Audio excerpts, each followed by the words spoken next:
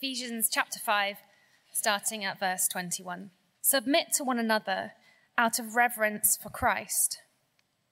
Wives, submit yourselves to your own husbands as you do to the Lord. For the husband is the head of the wife, as Christ is the head of the church, his body, of which he is the Saviour.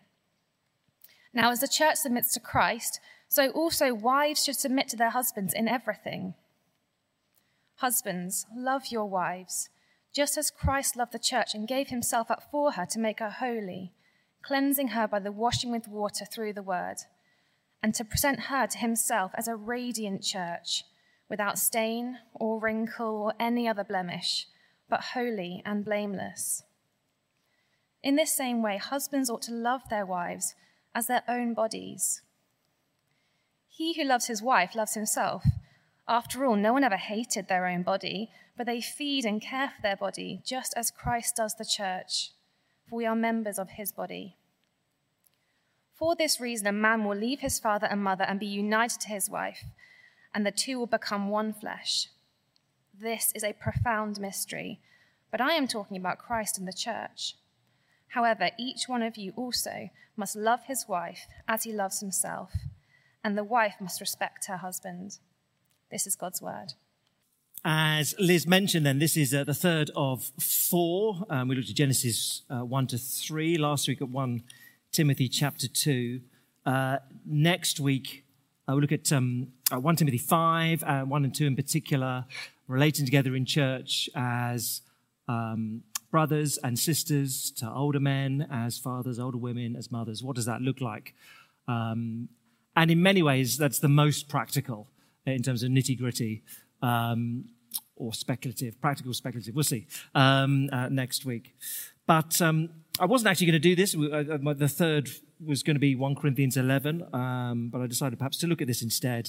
But if you wanted to ask a question about that, that's great, because I did write that sermon earlier in the week, and it means my labour will not be in vain. Let's pray. Let's pray as we look at this together. Our great God and Father, we've sung already that you're a father who loves his children, and you're a maker who loves each and every one of his creatures. Father, you're a God who cannot give anything bad to a child. You can't. It's not in your nature. It's impossible for you not to give good gifts. And so, Father, please help us, no matter where we're at in our thinking, to hear your word this evening as a good gift, and so that we would honour marriage that looks like this.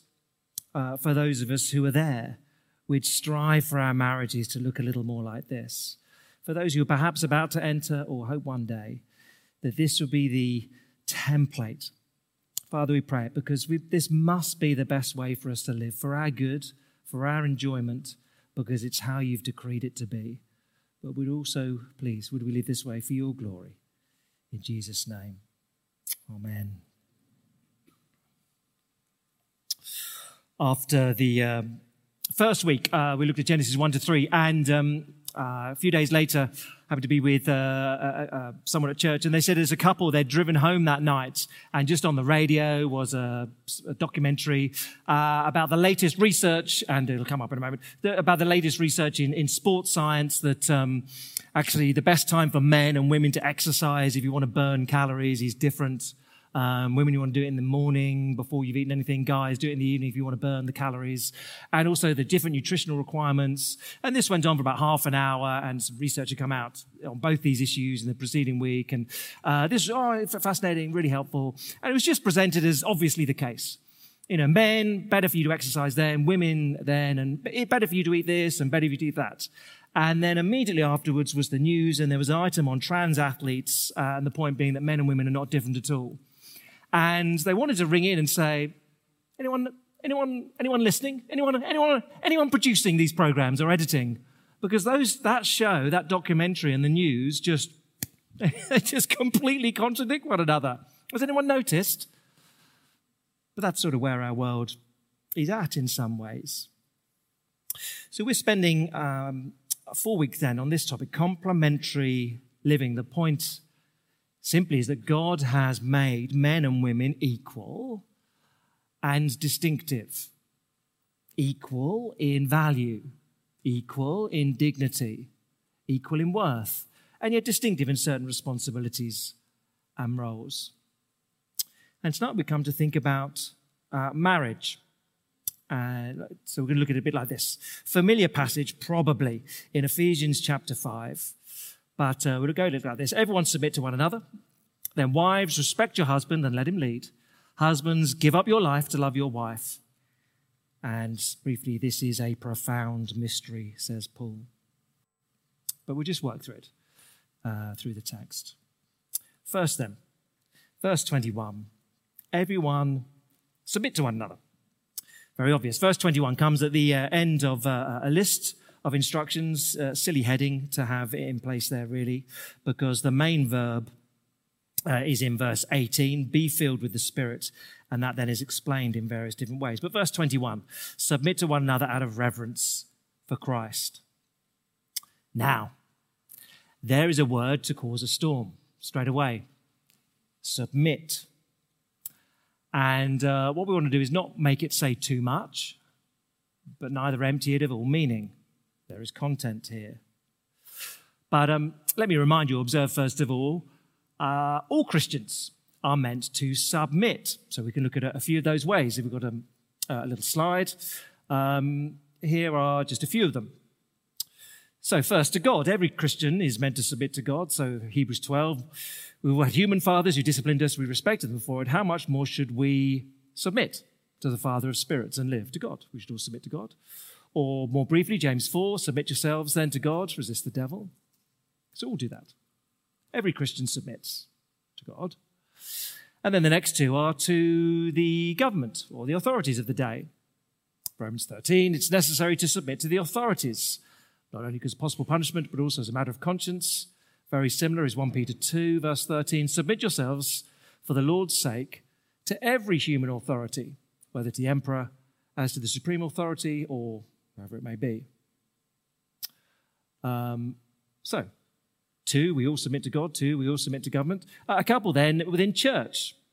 So, in the same way, you are younger, submit yourselves to the elders. And Hebrews 13, have confidence in your leaders, submit to their authority, because they keep watch over you as those you must give an account. Do this so their work will be a joy, not a burden, for that will be of no benefit to you.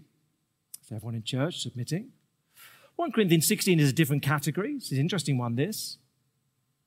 Paul writes, the house of Stephanas have devoted themselves to the service of the saints. I urge you, brothers and sisters, to submit to such people and to everyone who joins in the work and labours at it. Well, that's interesting, that one, because what does it mean there? Submit to such people. Submit to those who devote themselves to serving others. I mean, at that point, I think it just means follow their example, doesn't it? Follow their lead, I would have thought. There's certainly no ordered to it there. But then 1 Corinthians 15, Jesus as well. When he, Christ, has done this, then the Son himself will be made subject to him who put everything under him so that God may be all in all. So Christ submits himself to the Father. Be subject or submit, same verb.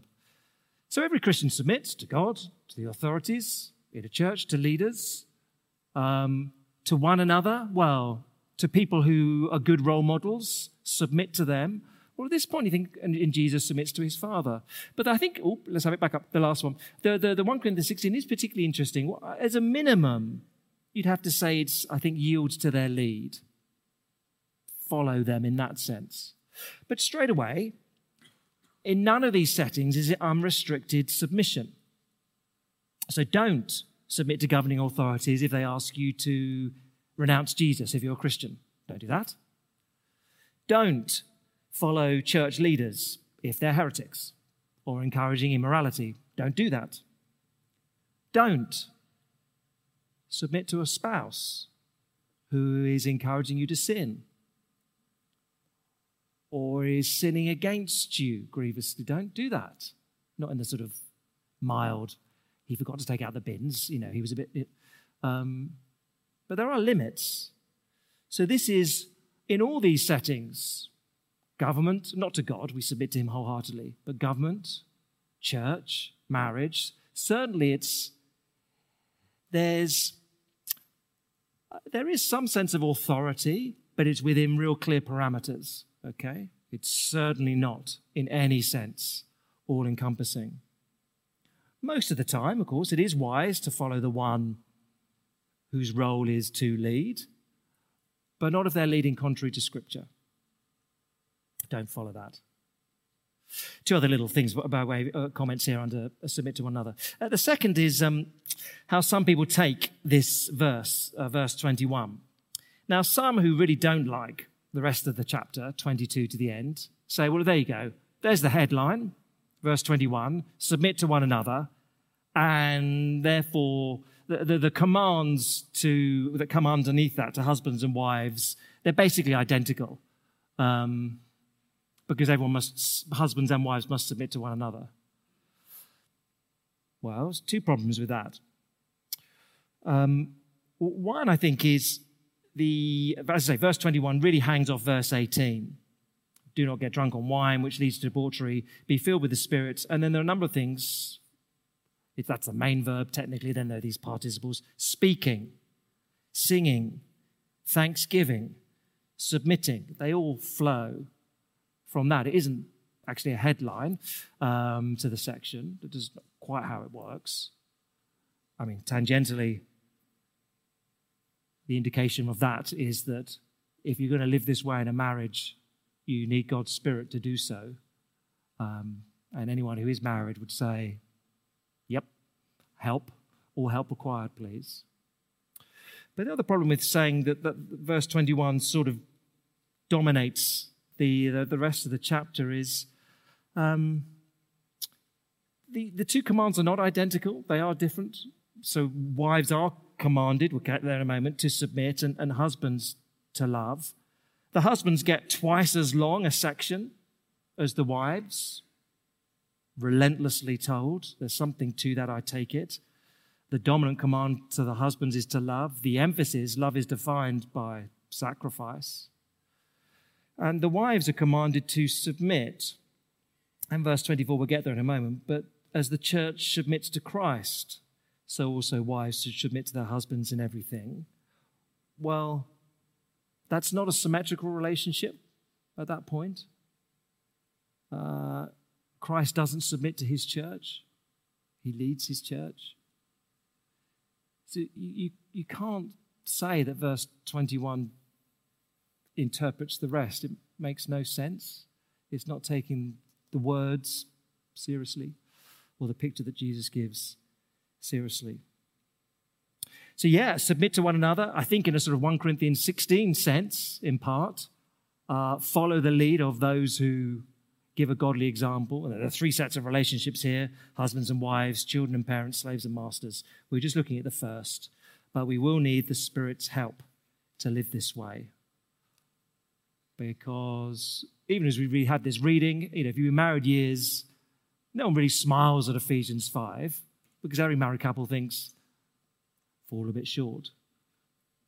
But it is an extraordinary picture. And as we work our way through it, and particularly see the symmetry to it, I just encourage you to think, how good is a marriage when it does work like this? The best marriages do work like this a lot of the time. None do it perfectly. But it's very wonderful when it does look like this. Let's get to these two main sections then, wives and then husbands. First of all, we'll look at wives, verses 22 to 24. Wives, respect your husband and let him lead.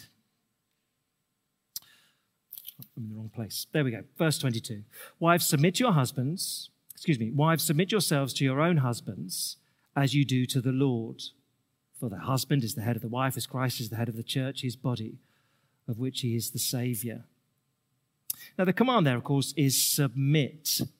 But I put respect in the heading only because, it comes later on. It comes in verse 33, and I think it's less likely to be misunderstood. Worth noting in passing, verse 33, the wife must respect her husband. It's the same word as chapter 5, verse 21, reverence for Christ. It's just striking in passing. Wives are to revere husbands in the same way the church is to revere Christ. Hold on, we'll get there. But it is a high bar that he's setting. How are you to submit? Notice it's only to your own husband, not to any other man. But it is, verse 22, as you do to the Lord. Recognizing it's for your good. But wives are called to submit. There is a voluntary character to it. Husbands are never commanded, bring wives into submission. Just as to the state, in one sense, we voluntarily submit. In a church, you voluntarily follow a leadership by coming to the church. There is a voluntary character to it. You offer up your submission. But why do this? Verse 23, because the husband is the head of the wife, as Christ is the head of the church. Head. Now, Paul has used this metaphor already in the letter. You might want to turn, but chapter 1, verse 22. Jesus is described as the head of the church. Chapter 1, verse 22, God placed all things under Jesus' feet, appointed him to be head over everything for the church, which is his body, the fullness of him. Fills everything in every way. So there's Jesus is head of the church in the sense of he leads it. There is another nuance to it in the letter. So chapter 4, verse 15. Talk about the church family. Will grow to become, in every respect, the mature body of him who is the head, that is Christ. From him the whole body, joined and held together by every supporting ligament, grows and builds itself up in love as each part does its work. There the emphasis upon Jesus as the head is the one who supplies. He provides, he nourishes, he cares for. He's the source of life. So both those senses, he uses the sense of the husband is the head. Jesus is the head of the church. How is Jesus the head? He leads it and he provides. He's the source. He nourishes. Both those senses. And I think both are true here in the rest of the text of chapter 5. Now, let me clarify some things. This is not an issue of competency. Many who are married will know their wives are more competent than them in lots of different areas. Maybe not all areas. I mean, in a healthy marriage, there are different areas of competency. But just as a number here will work for people, and you think, I am probably more competent than the boss, but he is still head of department. She is still head teacher, even though, I think I could do a better job than them. You may feel that way. It's just not an issue of competency here. It's not an issue of temperament. Paul does never say, guys are just better at the whole leading thing than girls. He doesn't say that. It's a theological thing. It's woven into creation. He's going to refer back to Adam and Eve, the first marriage. And I think it is helpful to think in those terms. If we think, which I'll come to in a moment, what Paul is wanting to do is get to a return to Eden, a return to a husband and wife relationship before the fall. In Genesis 2, it's less a matter of the husband having authority over the wife, more the wife follows the husband's lead as he grows the kingdom of God. I may not have taken you with me there. Genesis chapter 2, the man is given a job to grow the kingdom of God. And the woman is his helper in that, brings resources that he lacks. So he gives the lead in that sense. He is responsible. But again, even in Genesis 2, there's never a command. Hey, Adam, you have authority over. It's more they're engaged in a common task, and he takes a lead in leading them on that common task. I think that's very much what's going on here. Neither the man nor the woman, and in a marriage, neither the husband nor the wife can accomplish their task without the other. Now, verse 23, question. In what way is Christ the head of the church? Well, many ways. But here in this verse, verse 23 of chapter 5, Christ is the head of the church, his body of which he's the Saviour. Paul defines headship here in terms of being Saviour. I thought it was a helpful comment John Stott makes in his little commentary. The character of the man's headship is not so much lordship as saviourhood. That's how headship here is defined. Giving. That's what he writes. Verse 24, here I think is the trickiest verse of the section. Now, as the church submits to Christ, so also wives should submit to their husbands in everything. In everything. In everything. In everything. What does that mean? Well, again, not if he asks you to do something God forbids or prevents you from doing something God commands. Hopefully that's obvious. I'd also, before we get to what I think he's saying here, add in a little nuance elsewhere. So Paul in 1 Corinthians 7. I think this is of some relevance. That's where Paul can write, the wife does not have authority over her own body, but yields it to her husband. In the same way, the husband does not have authority over his own body, but yields it to his wife. So two things. Notice one, that's how Paul can sort of in his own mind considers these relationships. There's a yielding. It's never a taking. I give you. But there's a mutuality to the yielding. The husband says, my body is for you. The wife says, my body is for you. I think it's surprising if that would only be limited particularly to sexual relations. And so classically, of course, in an Anglican wedding service for the last few hundred years, both parties will say, all that I am, I give to you. All that I have, I share with you. There's a yielding. There's a mutual yielding. So I think in back in Ephesians 5, where he's going to get to is verse 31. For this reason, a man will leave his father and mother and be united to his wife, and the two will become one flesh. That's where he's going to get to. So in verse 24, when he says wives should submit to their husbands in everything, I think the logic is this, that God's intention is that husband and wives should function as one flesh, not as two individuals operating in parallel. You can't have a body with two heads. I mean, not obviously medically it doesn't work, but in the metaphor, you can't have a body with things pulling in different directions. And so I think when he's saying, wives, submit to your husbands in everything, he's saying not two autonomous individuals running around with parallel lives, but living together as one flesh. So, Kerry referenced this earlier, but years ago, it was actually when I was at theological college, and she was working 5 days a week. The wheels were coming off. I was at college 5 days a week, at church on a Sunday.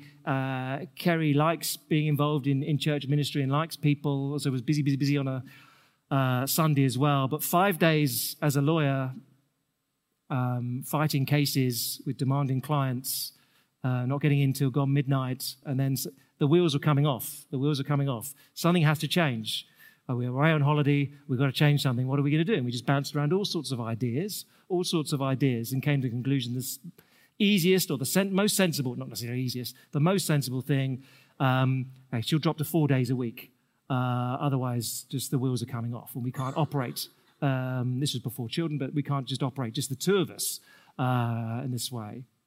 Now, we could have come to a different conclusion. My point is, you can't have two autonomous individuals running life in their own way. That, of course, is why lots of marriages do fail. People marry, and they think, I want all the benefits of being single and doing whatever I want and being married. Well, there's a trade-off. There are great benefits to being married, but you can no longer do whatever you want. I think he's saying here, submit in everything. That is, in the whole way you set up your married life, one head. Now, you talk about it. You just don't operate with two heads.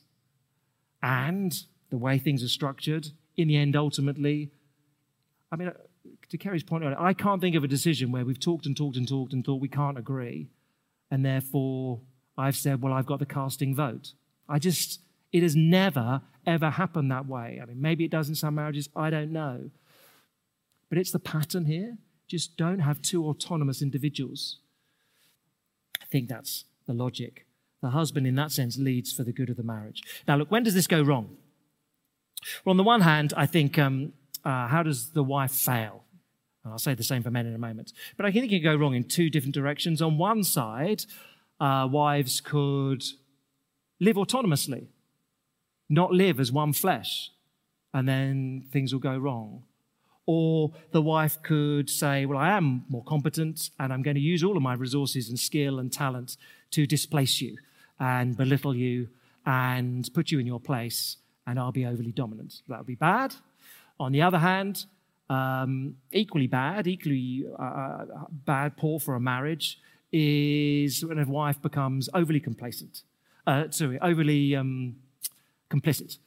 doormat, for want of a better term, never confronting her husband's sin. Just thinking, I don't think it's a good idea, but saying nothing. That is equally hopeless. So, too loud or too quiet. I mean, that's a really superficial way of saying it. But you don't want either of those. Guys, I guess there's something superficially appealing about a docile wife who does whatever you want. But if that's what you're looking for, that's when you buy a dog. Okay? Because a dog gives you unrestricted love and affection and never tells you you're doing anything wrong. You don't want that in a marriage. Every marriage needs both saying, at some point, whatever you call yourself, sweet pea, we don't, Matt, I think you got that one wrong. I think you need to go and apologize. And Kerry, I think you got that one wrong. I think you want to go and revisit that decision. You need that in a marriage. But wives, respect your husbands. Let him lead. One flesh. One direction. The balance to that, or it's not really a balance because it goes on at twice the length and is far more demanding if we understand it rightly. You may not think that, but if you understand it rightly. Secondly, husbands, give up your life to love your wife. Verses 25 to 31. No vague definition here. Verse 25, husbands, love your wives. How do you do that? Just as Christ loved the church, in what way? And gave himself up for her, to make her holy, cleansing her by the washing with water through the word, and to present her to himself as a radiant church, without stain or wrinkle or any other blemish, but holy and blameless. Being a husband will cost you. Being a husband is hard work because you're called to die. You're called to sacrifice. I mean, let me put that obviously, in obvious terms. You're called to go without what you think you're entitled to for her good. You're called to put her welfare above your own. That is what is required. Christ gave himself up. A whole number of purpose clauses there, but you can see the gist of them. Make her holy, cleansing her, washing with the water of the word, to present her to himself as a radiant church. That is, husbands must be absolutely, utterly committed to the welfare of their wives, especially their spiritual welfare. Now again, husbands can go wrong on two sides. They can dominate or abdicate. Both are enormously frustrating. They can dominate. There is a subculture in the evangelical church that has interpreted this in a overbearing, domineering way. So at times in the past, I've had guys say to me proudly, yeah, well, at the beginning of every week, or at the beginning of every month, I go through my wife's diary and say, no, you mustn't do that, and you mustn't do that, and you must do more of that. You know, I take a strong lead. No, don't do that. I mean, what? That doesn't sound very healthy at all, to my mind. Talk about things, decide together. You can do, but no, that's no good. Or, I'm in charge of the finances and I decide what we give and don't do that. Talk about it. Make these decisions together. That's that sort of overbearing, domineering. That's not how I read sacrifice. That's not how I read giving up for. That's just unpleasant, I think. That sort of domineering. The love of Christ is sacrifice, it's grace, it's patience, it's not demand, it's not manipulation. So not to dominate, but then not to abdicate either, which is more common, I don't know. C.S. Lewis helpfully observed that, I think this is true, that often men think of love as not troubling someone. Oh, I won't trouble you with that, which is, I'm loving you. Whereas often, I know these are caricatures in one sense, women think of love as taking trouble off of others. Oh, can I help you to take something off your plate? But certainly, I think the latter is more biblical. I still have to learn, as a husband, as a boss, that to lead is often to take burdens off people. Let me just remove that hassle from you.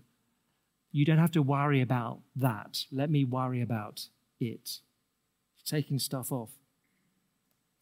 Some would have heard, this was so instrumental, not right, so important in our marriage. Years ago, 20 years ago, a dear friend said, Matt, would you mind if I made an observation about how your marriage seems to work? But what do you say when a dear friend says that? It's not going to be good, is it? No. You see, it seems to me your marriage goes a bit like this. I'm Matt, and there's lots of things I like doing. Work, play, do my thing, look up. Is my wife all right? You all right? Great. Do my own thing. He said, that sort of occasional check-in, am I obliged to do something here? That doesn't read much like Ephesians 5, a pattern of self-giving, a pattern of living to build up your wife, see her nourished, see her flourish. Do you mind me saying that? No? It was one of the top 3 helpful rebukes I've ever had, I think, probably. I'm not telling you the others. Because what does it look like here? Verse 28. In the same way as this giving, preparing your wife before helping her grow. In the same way, husbands ought to love their wives as their own bodies. He who loves his wife loves himself. After all, no one ever hated their own body, but they feed and care for their body, just as Christ does the church, for we're members of his body. Let me show you. There's a little a parallel hidden in the NIV doesn't translate it very well, to my mind, or the parallel. So the verse I just read, verse 5:29. No one ever hated his body, but nourishes it and cares for it. And there's just a few verses later in parental instruction. Fathers, instead nourish children, same word, in the training and the instruction of the Lord. So there is instruction given to the dad, husband. For your wife, for your children, nourish. It's silly when they don't translate the word the same way. I don't know why they don't do it. Nourish. Nourish them. What does that mean? Provide. And particularly in this context, the training and instruction of the Lord. It is, dare I say it, manly to know the Bible and to nourish your family with it, your biological family, your church family. That's a good thing to do. But the conclusion comes, verse 31, for. Here's what I've been talking about all the way along. For this reason, so in other words, this is what's been lying behind the whole passage, 22 downwards it seems. For this reason, a man will leave his father and mother and be united to his wife, and the two will become one flesh. Genesis 2 has been in the background all the way through the passage. If husbands and wives do this well, live this way, then they're reversing the impact of the fall. He takes on the burden of responsibility, and she finds joy in supporting him, respecting his lead. Not two autonomous people, but one flesh. Him giving a sacrificial lead for her good. 3 questions, then we're done. 3 questions to maybe spare a few afterwards. Question 1. Does this apply out of marriage? If you mean, do women submit to men in general? No. No, that's an easy one. No. As I say, next week we're thinking 1 Timothy 5, how as a church we relate as brothers and sisters, fathers and mothers, how there's slight differences there, but no. 1b. Does it apply in the workplace? Simple answer, no. Lydia, the businesswoman, is never critiqued in Acts 16, so I think female PMs, bosses, all good, biblically. There's probably, and you might want to ask about this, there's probably a more nuanced answer to does this apply in the workplace? The simple answer is no, but I think, and I'll get into trouble for this one perhaps, or you want to ask me more about this, there is probably a more male way of leading and a more female way of leading, and even the secular world recognizes that. But we'll leave that. The simple answer is no, it doesn't apply. Not in terms of structures, I guess. 1C, I'm really milking question 1. Does it apply to dating if you're going out? Do these roles apply to dating? No, I don't think so, because you're dating. There's no commitment. You're not in a relationship, such as marriage. I guess after you've been dating someone a while and you're really thinking seriously, are we going to get married? At that point, one question amongst a whole number of questions is, if you're a woman, would I be able to say in a wedding service, I submit to him? And if you're a man, do I think I could do my best to lead her? I mean, you'll ask amongst the questions you'll ask amongst the many other questions when you're dating. But does it apply?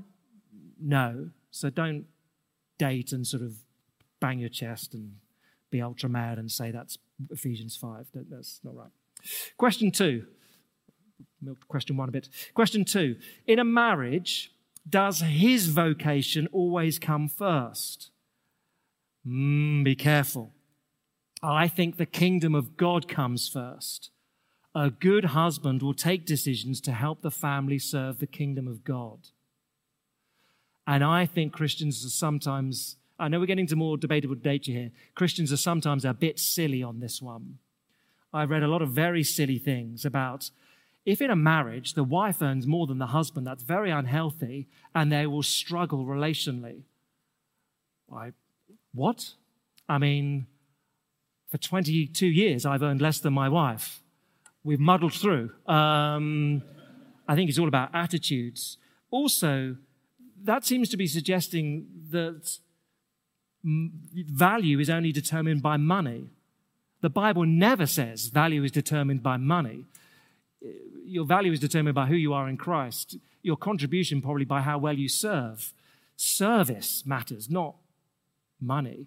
Money is useful, of course, pays the bills, etc., etc. But who earns what? What? I mean, how insecure is the bloke who wrote that, to my mind? But look, others might view differently on that. I'm sorry about that.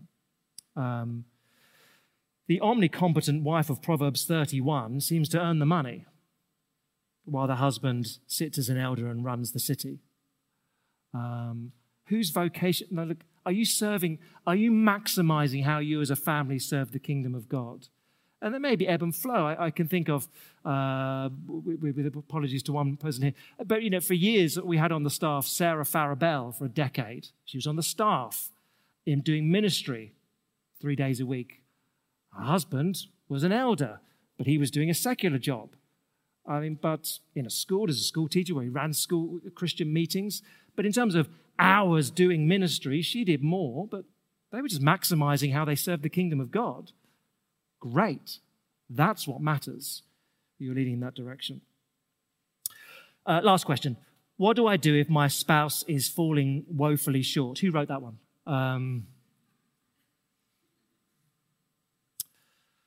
Yes. Well, you may feel that. You may feel that you fall woefully short. Of course, here in Ephesians 5, it doesn't say, wives, respect your husbands if they're worthy. And it doesn't say, husbands, sacrifice for your wife if she deserves it. You just do it. You show grace. You forgive one another. And you pray. But if at the end of the evening you're married and you think we need help, then ask. Because every marriage needs help at some point. I really not sure I can think of an exception to that. Every marriage needs help at some point. Maybe a lot of help. Maybe just dinner with another couple to help them chat through some stuff. But at some point, every marriage needs help. This is, says Paul, a profound mystery. Let me read you these last two verses. Verse 32, this is a profound mystery, but I'm talking about Christ and the church. However, each one of you must also love his wife as he loves himself, and the wife must respect her husband. Here is obviously one reason why it's so important to maintain these biblical patterns, these gender distinctions. Because verse 32, this is a profound mystery, must be referring to everything he said since verse 22 at least. This is a profound mystery. A good marriage is a visual aid of Jesus loving his church and Jesus sacrificing for her.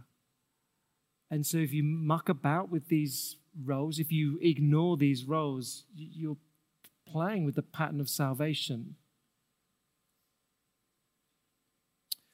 Jesus is, of course, the perfect one. He's the one who loves his church and gave himself for his church.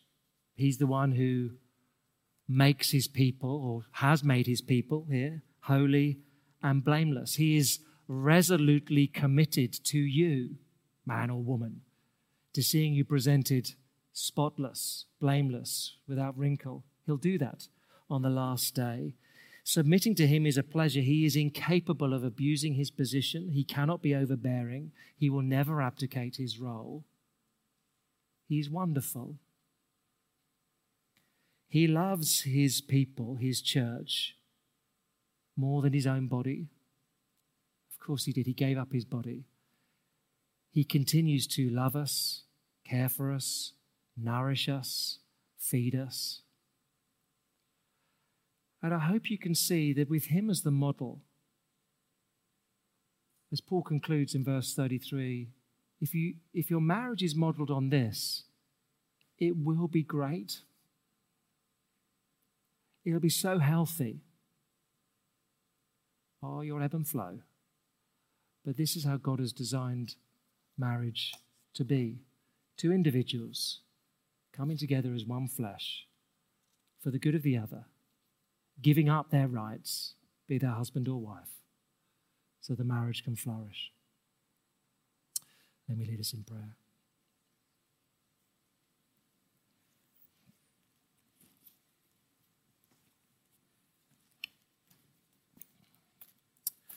Our great God and Father, we thank you for how you define marriages.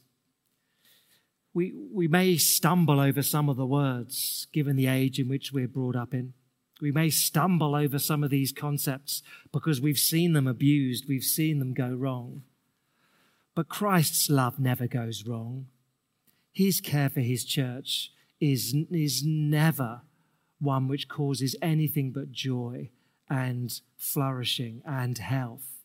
And so, Father, please, would we understand his sacrificial love rightly, so that in this church are husbands who give of themselves and sacrifice themselves for the good of their wives, and wives who respect their husbands, allow them to lead in that way, coming together as not two individuals, but as one flesh, for the sake of growing the kingdom of God, for the sake of happiness in a marriage. Father, in our different ways, with different temperaments, skill sets, different marriages. Help us to work this out, we pray, in Jesus' name. Amen.